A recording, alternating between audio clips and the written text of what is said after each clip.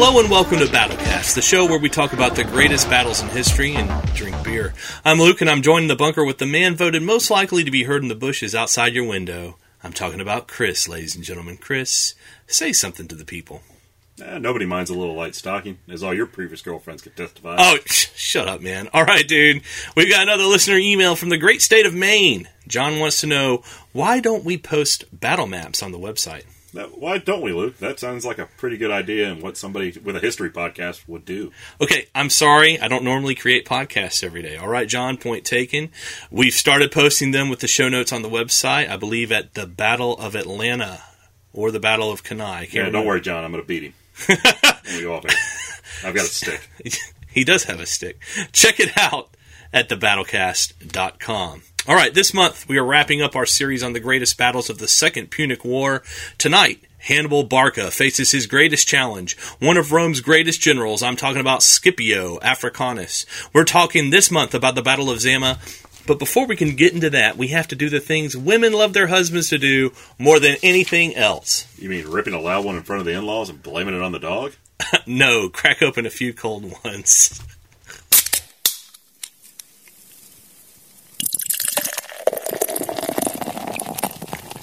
Now, a lot of our new listeners don't know this, but we always drink beer from the battle location. That's why tonight we're drinking Keltia Beer Deluxe.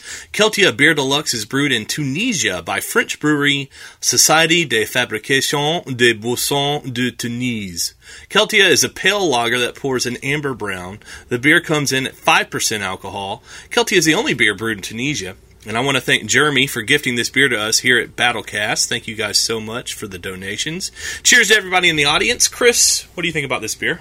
It tastes pretty good. I like it. It's malty. It's got a lot of good flavor to it.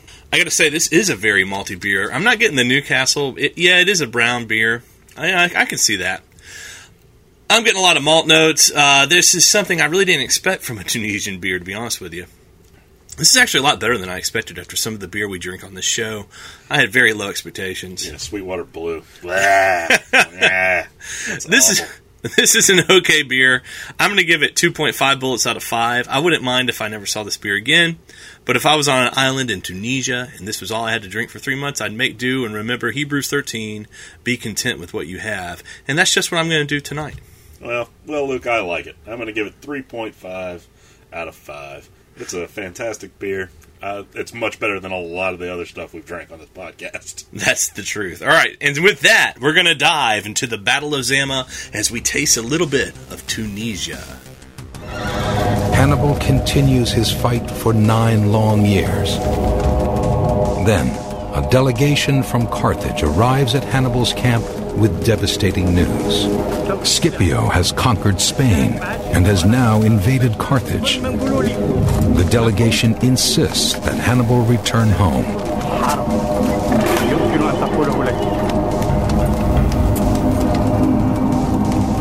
Hannibal could say, "No, Carthage, you're on your own. You've left me on my own. You haven't helped me. You are on your own. Sort yourselves out. I'm going to Crete. I'm going into retirement to live off the pension you don't send me." Did he know he went back? Why? Because this game wasn't over and he had to just see it out. It must have been extraordinary for Hannibal to return to Africa for the first time since he was 9 years old. After having had another life in Spain and another life in Italy, no doubt there was something of a letdown to go back to Africa and something of a shock to go back to Africa, a land he hardly knew. But Hannibal being Hannibal, he set himself to the task at hand, to defeat the Romans in battle.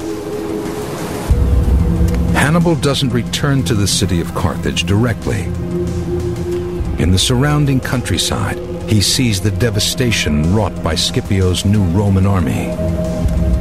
Towns and villages are in ruin.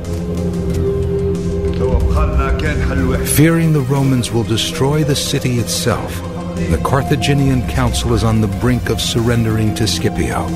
But with the return of Hannibal, they change their minds.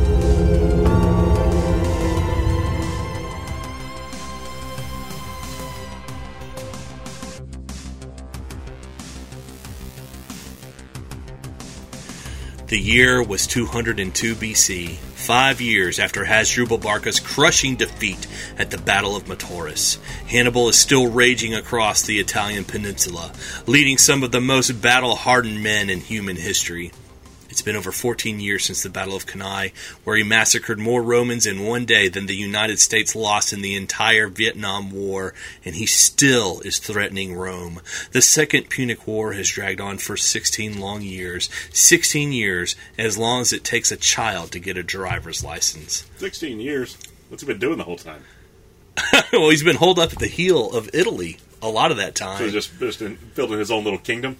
Kind of. He's consolidating power. We talked about this at the Battle of Cannae, how a lot of his early conquests led to many city-states coming over to him.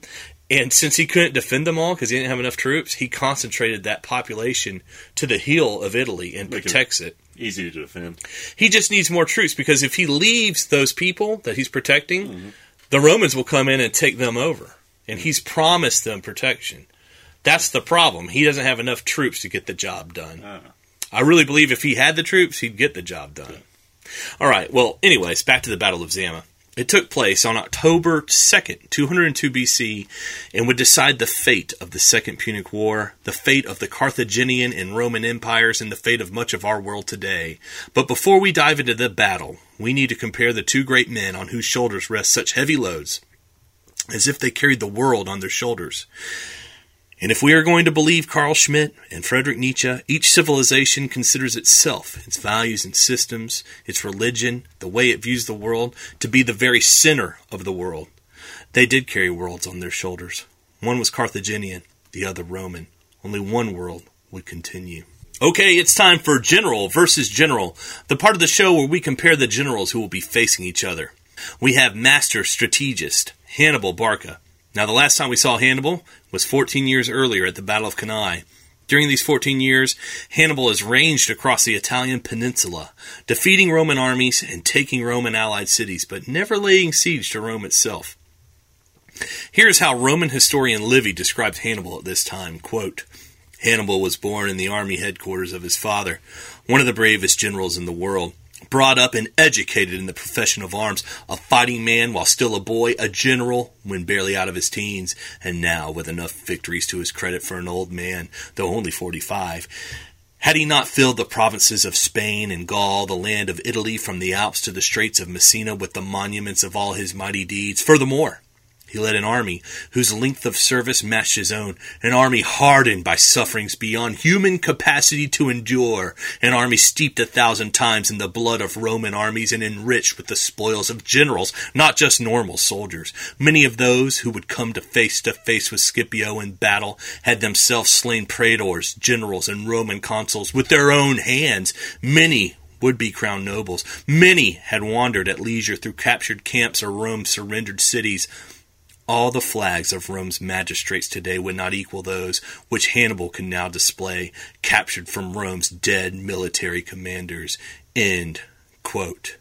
And squaring off against Hannibal is Roman consul and general Publius Cornelius Scipio Africanus. Cornelius.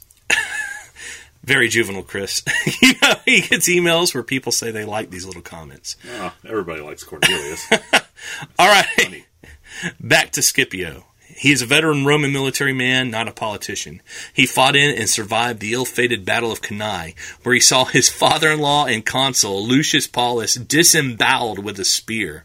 I want you to imagine him coming home and telling his wife her father was massacred by the Carthaginians. Imagine her cries and pleas for vengeance on the Carthaginians, each tear and sob piercing into Scipio's heart. Hannibal had killed Scipio's own family. Hannibal had almost killed Scipio.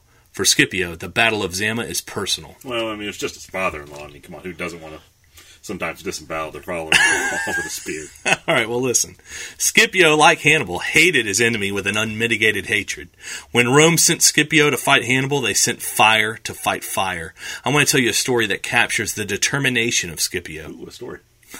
After the Battle of Cannae, there were many young nobles who were rich that were thinking of buying a ship and fleeing to a foreign king because they considered the Roman cause doomed. When Scipio heard this, he flew into a rage, entered into the meeting of the young nobles, drew his sword, and threatened with death any man that so much as spoke of leaving Rome. Here's how Livy describes this dramatic event. Quote, "Many thought Rome was already given over dead. Some of the young nobles were looking to the sea in ships, proposing to abandon Italy. These evil tidings stunned those who heard them. When they would have called a council to talk the matter over, young Scipio declared that it was no matter for taking counsel. They must be bold and act, not deliberate, in the face of this great evil. Let them take arms and go with him at once. As many as wished to save the state, no camp was so truly the camp of the enemy as one where such thoughts were rife, and he proceeded with only a few followers to the quarters of Metellus, where he found a gathering of the young men of whom he had been informed, and raising his sword over their heads as they sat in the consultation, he swore, 'I solemnly swear that even as I myself shall not desert the republic of the Roman people, so likewise shall I suffer no other Roman citizen to do so, and if I willingly speak false, may Jupiter utterly destroy me, my house, my family, and my estate. Marcus Caecilius, I call on you and the others who are present to swear under these terms, and if any of you dare to refuse to swear, let him know that against him the sword is drawn and waits to drink his blood.' Quaking as though they beheld the victorious Hannibal in the flesh, they all took the blood oath and delivered themselves into the custody of noble Scipio." End quote. Scipio ready to cut some fools. He's ready to cut. He's going to shank him. It's this kind of determination and will that saves nations, that dominates states, that forces money to obey the higher callings of power and spirit. We see this same determination in Yamamoto Tsutomo's Hagakure, the Book of the Samurai. Compare Scipio's resolve to this story from the Hagakure. "One year at a great conference there was a certain man who explained his dissenting opinion and said he was resolved to kill the conference leader if it was not accepted. His motion was passed. After the procedures were over, they asked the samurai, their assent was too quick, and he responded, 'Yes, they are too weak and unreliable to be counselors to the master.'" End quote. So, things don't go your way at the meeting? Threaten everybody with death. That's what I do. How's that going to go over, right? Oh, that's a long way to the top. Well, that's the kind of people, in moments of conflict, severe crisis, these are the kind of things that happen in a society. Could it happen here? Man. It could. I remember I saw with my own eyes live reports of people defending their property during Hurricane Katrina with assault rifles. Mm-hmm. And during the LA riots, I remember there were people that defended their businesses. Yeah, Koreans in the grocery store. That's right. So it does, in times of crises, people take these matters into their own hands, which I'm definitely not advocating at all. So in 210 BC, Scipio's military service and reputation gained him control of all the Roman armies in Spain. He was only 24 years old. In 210 BC, Scipio's military service and reputation gained him control of all the Roman armies in Spain at the young age of 24. Scipio is going to fight Carthage's second-string generals in Spain, learning the Carthaginian way of war, learning and honing his battlecraft for years before facing Hannibal himself. In this, he reminds me of the Duke of Wellington, who fought in Portugal and Spain for years before facing Napoleon at Waterloo. Anyways, while fighting in Spain, Scipio faced Hannibal's brother, Hasdrubal, at the Battle of Baecula in 209 BC. He defeated Hasdrubal in part by completely departing from the standard Roman battle tactics. Now, I like that. He's not tied to tradition. No, he's flexible. Yeah, we see that a lot with really great generals throughout history. They break the standard tactics they learned in the textbooks, but they do it in a masterful way. You know, we don't talk often about the people that break them and fail utterly, which often... history is written by the winners, not the guy that marched all of his army off a cliff. Yeah. Well, anyway, so Hasdrubal was slightly outnumbered during this battle, but not too bad. And so he picked a very strong position at the top of a ridge. He's got the high ground in order to use the ground to compensate for his weakness in numbers. Sounds smart, right? This is Hasdrubal. He's a stand-up guy. We talked about him last episode. Now, here is how modern historians T.A. Dorey and D.R. Dudley describe the Battle of Baecula. Scipio sent his light armed troops, supported by a picked body of heavy infantry, up the slope in front of Hasdrubal's position. The ridge at the top and the terrace below were guarded by light armed troops. The Romans fought their way up the terrace and got a footing on the ridge at the top. Rather than sacrifice the advantage of his position, Hasdrubal hurriedly led his army out of camp and started to draw it up to defend the ridge, expecting the light-armed men to be followed up by a front attack. But Scipio had divided his main force into two. This was unheard of in Roman military doctrine, and he led these troops round on each side and were advancing up the rugged slopes at the sides of the plateau. Hasdrubal didn't even think men could come up that way. Now, Hasdrubal, while still in the process of getting his men into line, found himself attacked on both flanks at once. He realized that his position was now untenable, and at once extricated himself with as many men as he could. Scipio took 12,000 prisoners. End quote. That's another thing we usually see too. It's when a general, especially in the ancient times and medieval times, could divide their forces and flank a defending force. Scipio killed or captured approximately 14,000 Carthaginians while losing only about 2,000 of his own men. However, Scipio did not follow up his victory by chasing Hasdrubal, and Hasdrubal was able to cross the Alps and invade northern Italy. Now imagine if Hasdrubal had those 12,000 men Scipio killed at Baecula. Then the Battle of Metaurus would have been an extremely different animal. I'm convinced Hasdrubal would have won at Metaurus with those 12,000 extra troops. Scipio is owed accolades for the Roman victory at Metaurus. Rome had scored 1 point on the board. Carthage has 3. So he didn't follow him out of Italy or Spain? He tried to stop him, remember? He blocked his position on the standard route from Spain to northern Italy. So guess what Hasdrubal does? He goes around, and we talked about that. That's right. Yeah, and also Scipio was commanding that force. Yes, that was trying to block him. Yeah, pretty cool, huh? Yeah. Recap. 3 years later, at the Battle of Alyppa, in 206 BC, Scipio faced off against Hannibal's second brother, Mago. Here's how one modern historian describes what happened. Quote, Scipio's tactics were sheer military genius. He evolved a plan by which he used his weakest troops, the Spaniards, to pin down the strength of the enemy line without coming into action, while he used his best troops to destroy the weaker section of the enemy's army and leave himself in a position of immense tactical superiority that he could then exploit against the hard core of the enemy. For the first few days, the two armies drew up opposite each other on the plain. They skirmished between the two lines. Both armies were drawn up in the conventional pattern, with the best troops forming the center of both lines. So for a few days, they're skirmishing, no big actions happening. The same thing's repeating itself. But on the evening before the day he had chosen for the battle, Scipio ordered his men to take their breakfast early. So he's changing the pattern and march out of camp as soon as it was light, with the weak Spaniards in the middle and the Romans on the wings. Mago was taken completely by surprise. The two armies had developed a routine of waiting in camp till light in the day.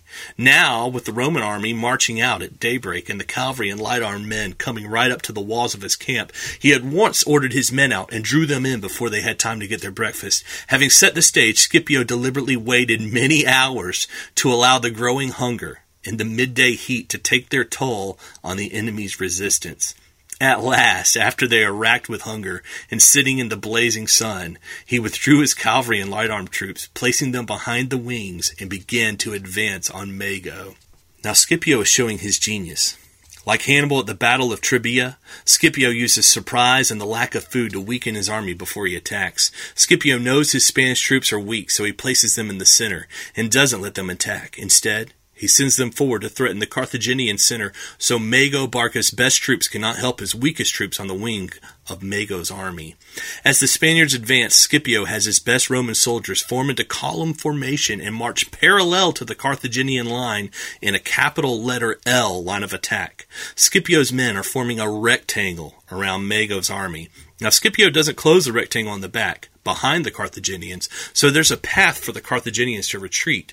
The Roman infantry are hooking into the Carthaginian line just like knights hook in chess, 2 spaces to the right and 1 space up. Now, to the extreme right and left of these wings, Scipio places his cavalry and light-armed troops. These troops begin to attack the rear of the Carthaginian wings. Mago is unable to reinforce and protect these wings because of the threat of the Spaniards, who are lingering just out of reach in the center of the battle. Now Scipio begins to close the rectangle. He's pushing the walls of the rectangle in. He's sandwiching the Carthaginians. Not only that, but Mago's elephants go wild and attack his own troops. Mago is smart. He knows he is losing, and a trap is suffocating his army. Accordingly, he pulls his best men, all his men, back into his fortified camp, losing many of his men in the process. And during the night, many of his Spaniards defect or desert.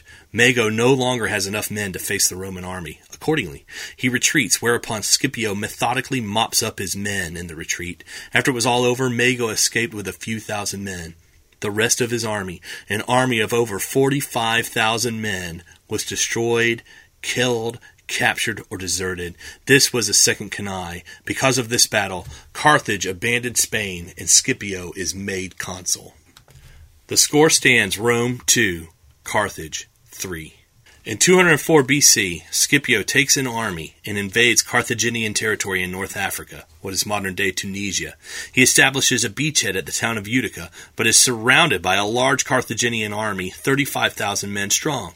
So the armies are facing each other, and Scipio sends a diplomat to negotiate peace. It's a good idea, right? Scipio is threatening Carthage with an army in North Africa, just like Hannibal is threatening Rome and Italy. We'll have a little powwow, we'll reach a peace settlement, we'll make peace, no problem, right?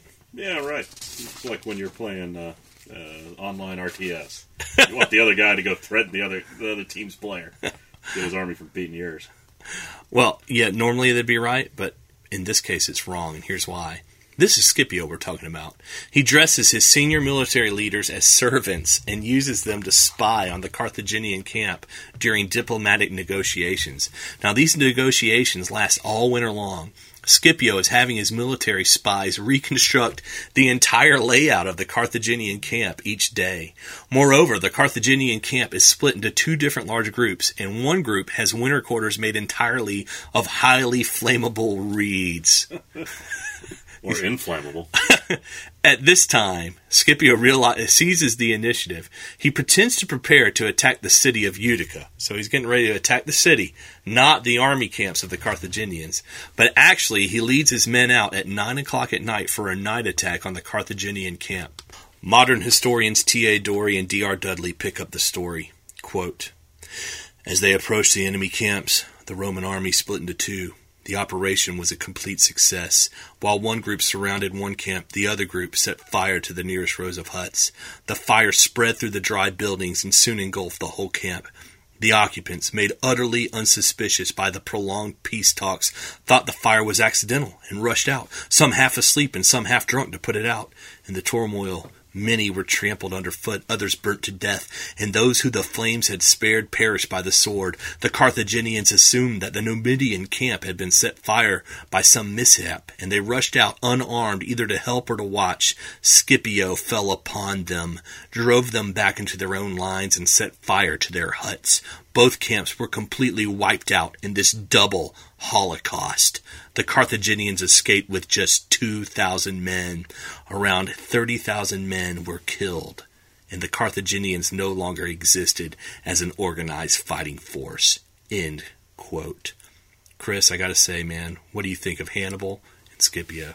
Well, Hannibal's kind of the guy that's been around for a while. He's marching around Rome for about 15 years, set up his own little kingdom, his own dynasty, if you will, the Nick Saban and the Alabama Crimson Tide of the ancient world.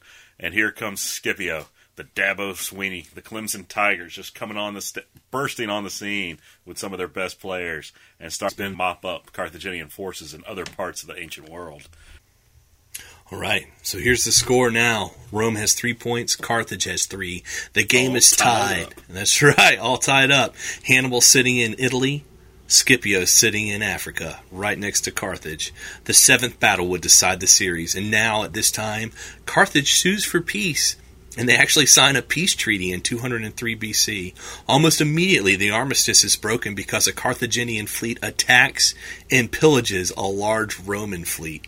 We're going to pillage Waffle House later. Waffle House! I'm singing about Waffle House. Waffle House. Hostilities are renewed, and the dormant armies come alive and begin to move again. It was now in the autumn of 202 BC that Scipio would face his greatest challenge, Hannibal Barca, the undefeated general, leading an army of veterans across the Mediterranean Sea to defend his homeland he hadn't seen in 17 years. The world had been in his hands, like a Napoleon. But now fate was shining her star on another man. His name was Scipio Africanus. Yeah, old corny. Stop Corny Africanus. Yeah, he's coming to get you, baby. it. Stop it. Hey, Chris, you want to go ahead and set the battle for us? Yeah, the Battle of Zama was fought in northwestern Tunisia, near its modern-day border with Algeria. The exact battle location is unknown. The Romans, though, fielded approximately 36,000 men. The Carthaginians fielded around 40,000 men and 80 elephants. The Romans had about 6,000 light cavalry, while the Carthaginians fielded only 4,000 horsemen. It was the battle that decided more than a war. It decided the fate of an entire civilization. As Clausewitz notes, an enemy that is not destroyed may hide in time in order to strike his enemy. Carthage loses this battle. She would never recover. Now, Hannibal's hardcore soldiers are about 15,000 veterans who had never tasted defeat under his command. They are fiercely loyal to Hannibal personally, and they remind me a lot of Napoleon's old guard in their dedication to Hannibal. The rest of his troops are new recruits or mercenaries. Hannibal has such little confidence in them, he doesn't even address them before the battle. He only addresses his hardcore veterans from his Italian campaigns. Think about these men. They've experienced a form of life many of us can hardly even imagine. Hannibal intervened and dictated where they lived, if they had families or not, how they fought and what they ate, and they loved him for it because he gave them cities and women. He gave them victories and money. Most of humanity will never know war for that long of a time. Even our modern-day military veterans don't experience the same kind of identification with one man and one man alone. Our career military troops serve under various different commanders during a career and are not given cities to loot and women to take. All of these men have served with and personally identify with Hannibal alone. They are 15 to 17-year veterans. In a war that lasts as long as that, Hannibal is a sort of father to these men. He's more than just a general. He would lead them into battle one last time. Now, the night before the battle, Scipio agrees to meet Hannibal. The two commanders consider making peace or betting everything on a roll of a dice, a turn of the flop. Wouldn't you want to be a fly on the wall in that meeting? During this meeting, Hannibal offers Rome every province outside Africa. This is a huge concession for Hannibal to make. Think about it. All of Spain, all of Sicily, all of southern Gaul, what we call France today, all the cities Hannibal had taken in Italy, all of it would be given to Rome. It's a good deal.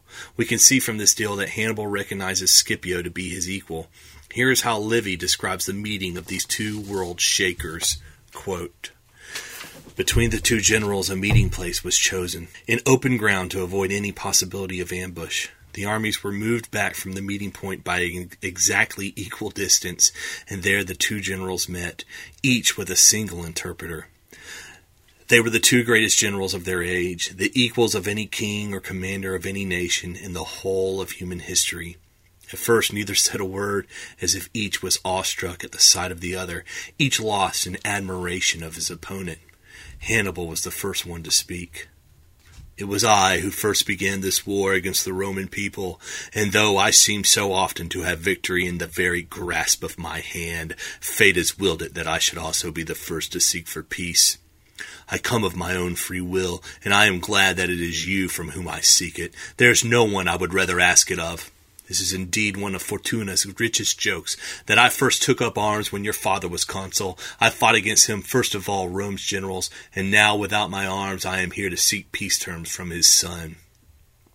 It would have been better if the gods had given our ancestors a different attitude of mind, a willingness to be content with what they had, Rome with Italy, Carthage with Africa, but sadly, though we may regret the past, we cannot change it.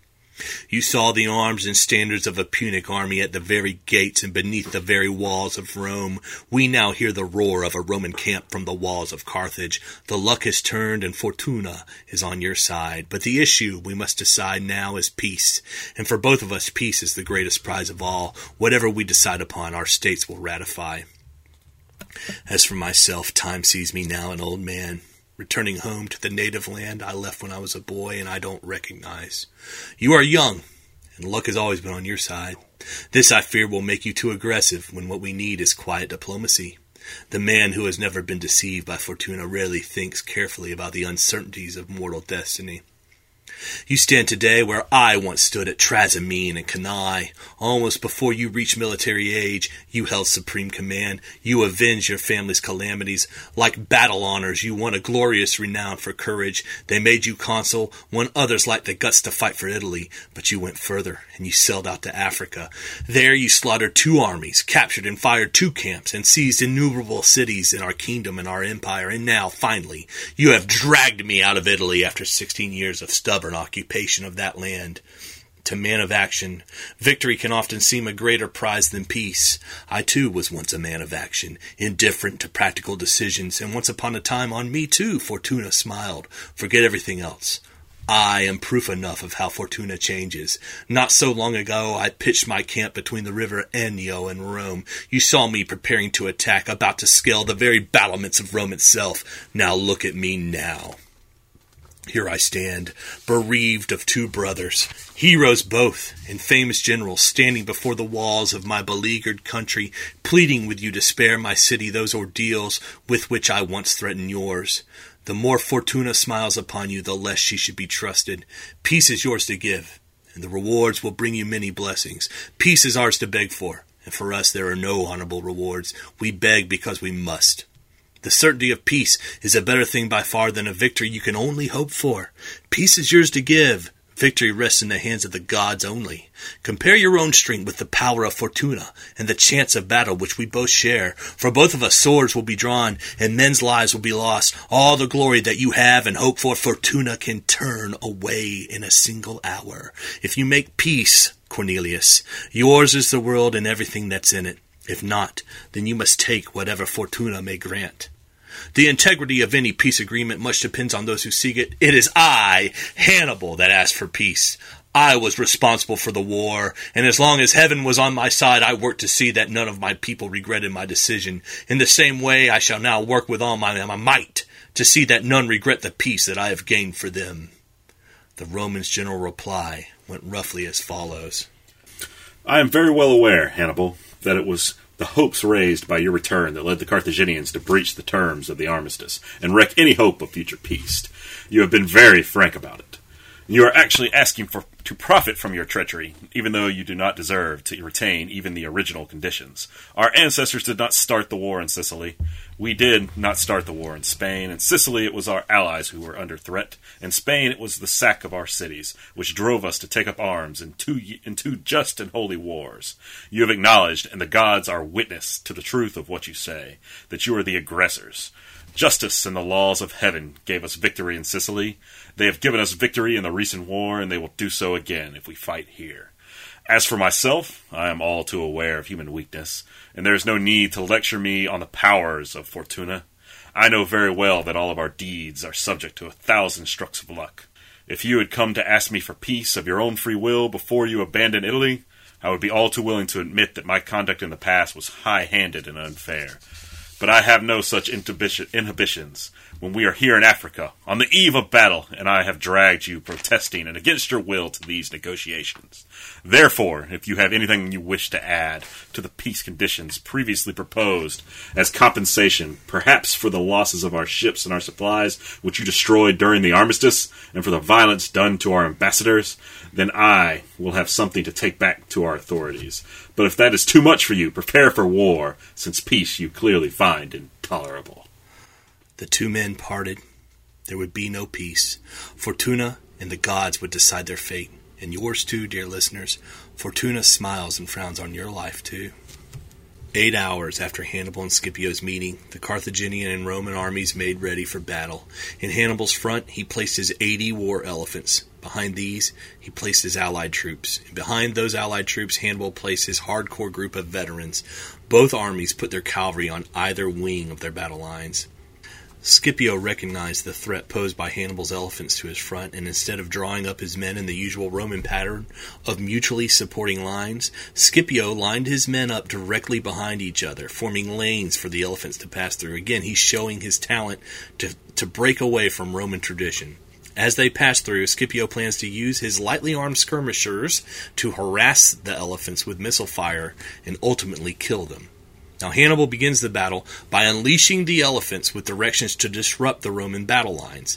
Most of the elephants attack the Roman infantry. These were promptly led down the lane Scipio had prepared for them by the prodding of the Roman missile troops. However, some of the elephants were scared by the Roman trumpets and attacked the Carthaginian cavalry on each wing of Hannibal's army. Scipio, seeing this, rushes his Roman cavalry to attack the disorganized Carthaginian cavalry. Under attack from the Romans and their own elephants, the Carthaginian cavalry fled the battlefield, pursued by the Romans. Now, some historians speculate that Hannibal did this on purpose to try and draw off the Roman cavalry from the battlefield, but no one knows for sure. Here's how modern historians describe the next stage of the battle. Quote, "Then the infantry came to grips. At first, the skill and courage of the Carthaginian mercenaries gave them an advantage over the leading ranks of the Romans. But then the second Roman rank attacked, forced the Carthaginians back onto their second line. Here there was some confusion, as the poorly trained local levies would not support the mercenaries and had to be driven into battle at sword point." End quote. Yeah, it kind of reminds you of the Soviet Union having to force poorly trained soldiers in a battle against the Nazis when they came over in Operation Barbarossa. Yeah, it reminded me of that too. All right, so at this point, Scipio realizes his usual tactic of using his second and third battle lines to envelop the enemy, to attack them from both flanks, would not work. Hannibal's use of his hardcore veterans would make this tactic a devastating failure. In fact, Hannibal's prepared for that. So Scipio, showing his genius, changes tactics and drives his second line into Hannibal's front and forces Hannibal's new and experienced troops back into Hannibal's veterans. So he's pushing the newbies back on the veterans' line. Hannibal redeploys his veterans to either wing. So on both of the wings of his army, he's got his veterans. Scipio reorganizes his battle line too. He called back his frontline troops from where they had been fighting. The battlefield literally had become slippery with blood and littered with heaps of dead men. Scipio made his second and third lines form column and moved through the battlefield in close order, and then deployed them on either flank of the frontline troops. Each army was now drawn up in one extended single line. They both charged and began the fight anew. The two sides were well matched. They were about equal in numbers. The Carthaginians began to make way through the Roman ranks. Victory for Hannibal was near when, like Napoleon's old guard at Waterloo, the Roman cavalry returned and attacked the Carthaginians in the rear. The Carthaginians, the men who had devastated and conquered Spain, Gaul, and Italy, who had threatened Rome for 15 years, who had devastated countless Roman families and burned countless Roman homesteads, these same men broke and fled. Many were killed and many were captured. Hannibal's line collapsed. Rome had won the war. The Carthaginian Empire was completely broken. They retained a few small areas in North Africa. Its fleet was reduced to just 10 warships. Carthage was forced to pay a huge indemnity to Rome. Finally, Carthage was forbidden to wage war on any people at all outside Africa, and on any people inside Africa without the consent of Rome. It was this clause that led to the Third Punic War. In the Third Punic War, Carthage was besieged for years, taken, ransacked, her people sold into slavery, and the land where the city stood literally was broken down and had salt thrown and sown into it, so nothing could ever grow there again. The city that had once terrorized the known world was now a few lines of salt in the sand of North Africa, and you thought your commute was a problem, and you thought the girl that dances behind your eyelids at night was a problem. No, friends, the people of Carthage knew what real problems are. Scipio returned to Rome to a hero's welcome and a successful career, not to mention immense wealth. For his part, Hannibal took supreme control of Carthage in 196 BC, where he absolutely ended corruption throughout the city. He was so successful against nepotism and corruption that the city had an economic miracle and was able to pay off her indemnity to Rome in 191 BC. Unfortunately, in 195 BC, Rome insisted that Hannibal be exiled from Carthage, and Hannibal, who had given his life for his city, the man who had stood by it in its worst crises, was exiled. Hannibal lived a vagabond existence, serving as a military advisor and hired general for a series of kingdoms until Rome put pressure on one king to deliver Hannibal to them. We don't know how or exactly when Hannibal was killed, but he died sometime after 183 BC. Fortuna had fled from him.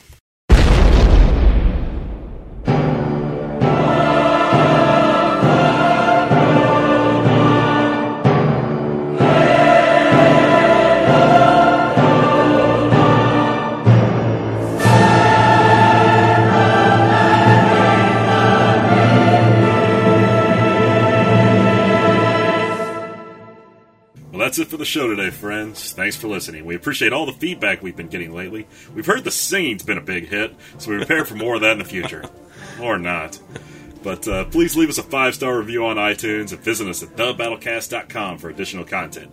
If you have questions or battle suggestions, especially if you have that 20-page paper due by the end of the semester, then hit us up at battlecastnet@gmail.com. And that's it for me here at the North Georgia Bunker. Please remember to tell a friend and subscribe to the show. Check out our website-only podcast called Bonus Cast. It's only available on the website. That's a little bonus for Eva, who wanted more banter between me and Chris. And to sing us out is O Fortuna. It seems almost written for the Battle of Zama. Until next month, this is Luke wishing you good times and good weather with good people. Bye. Bye.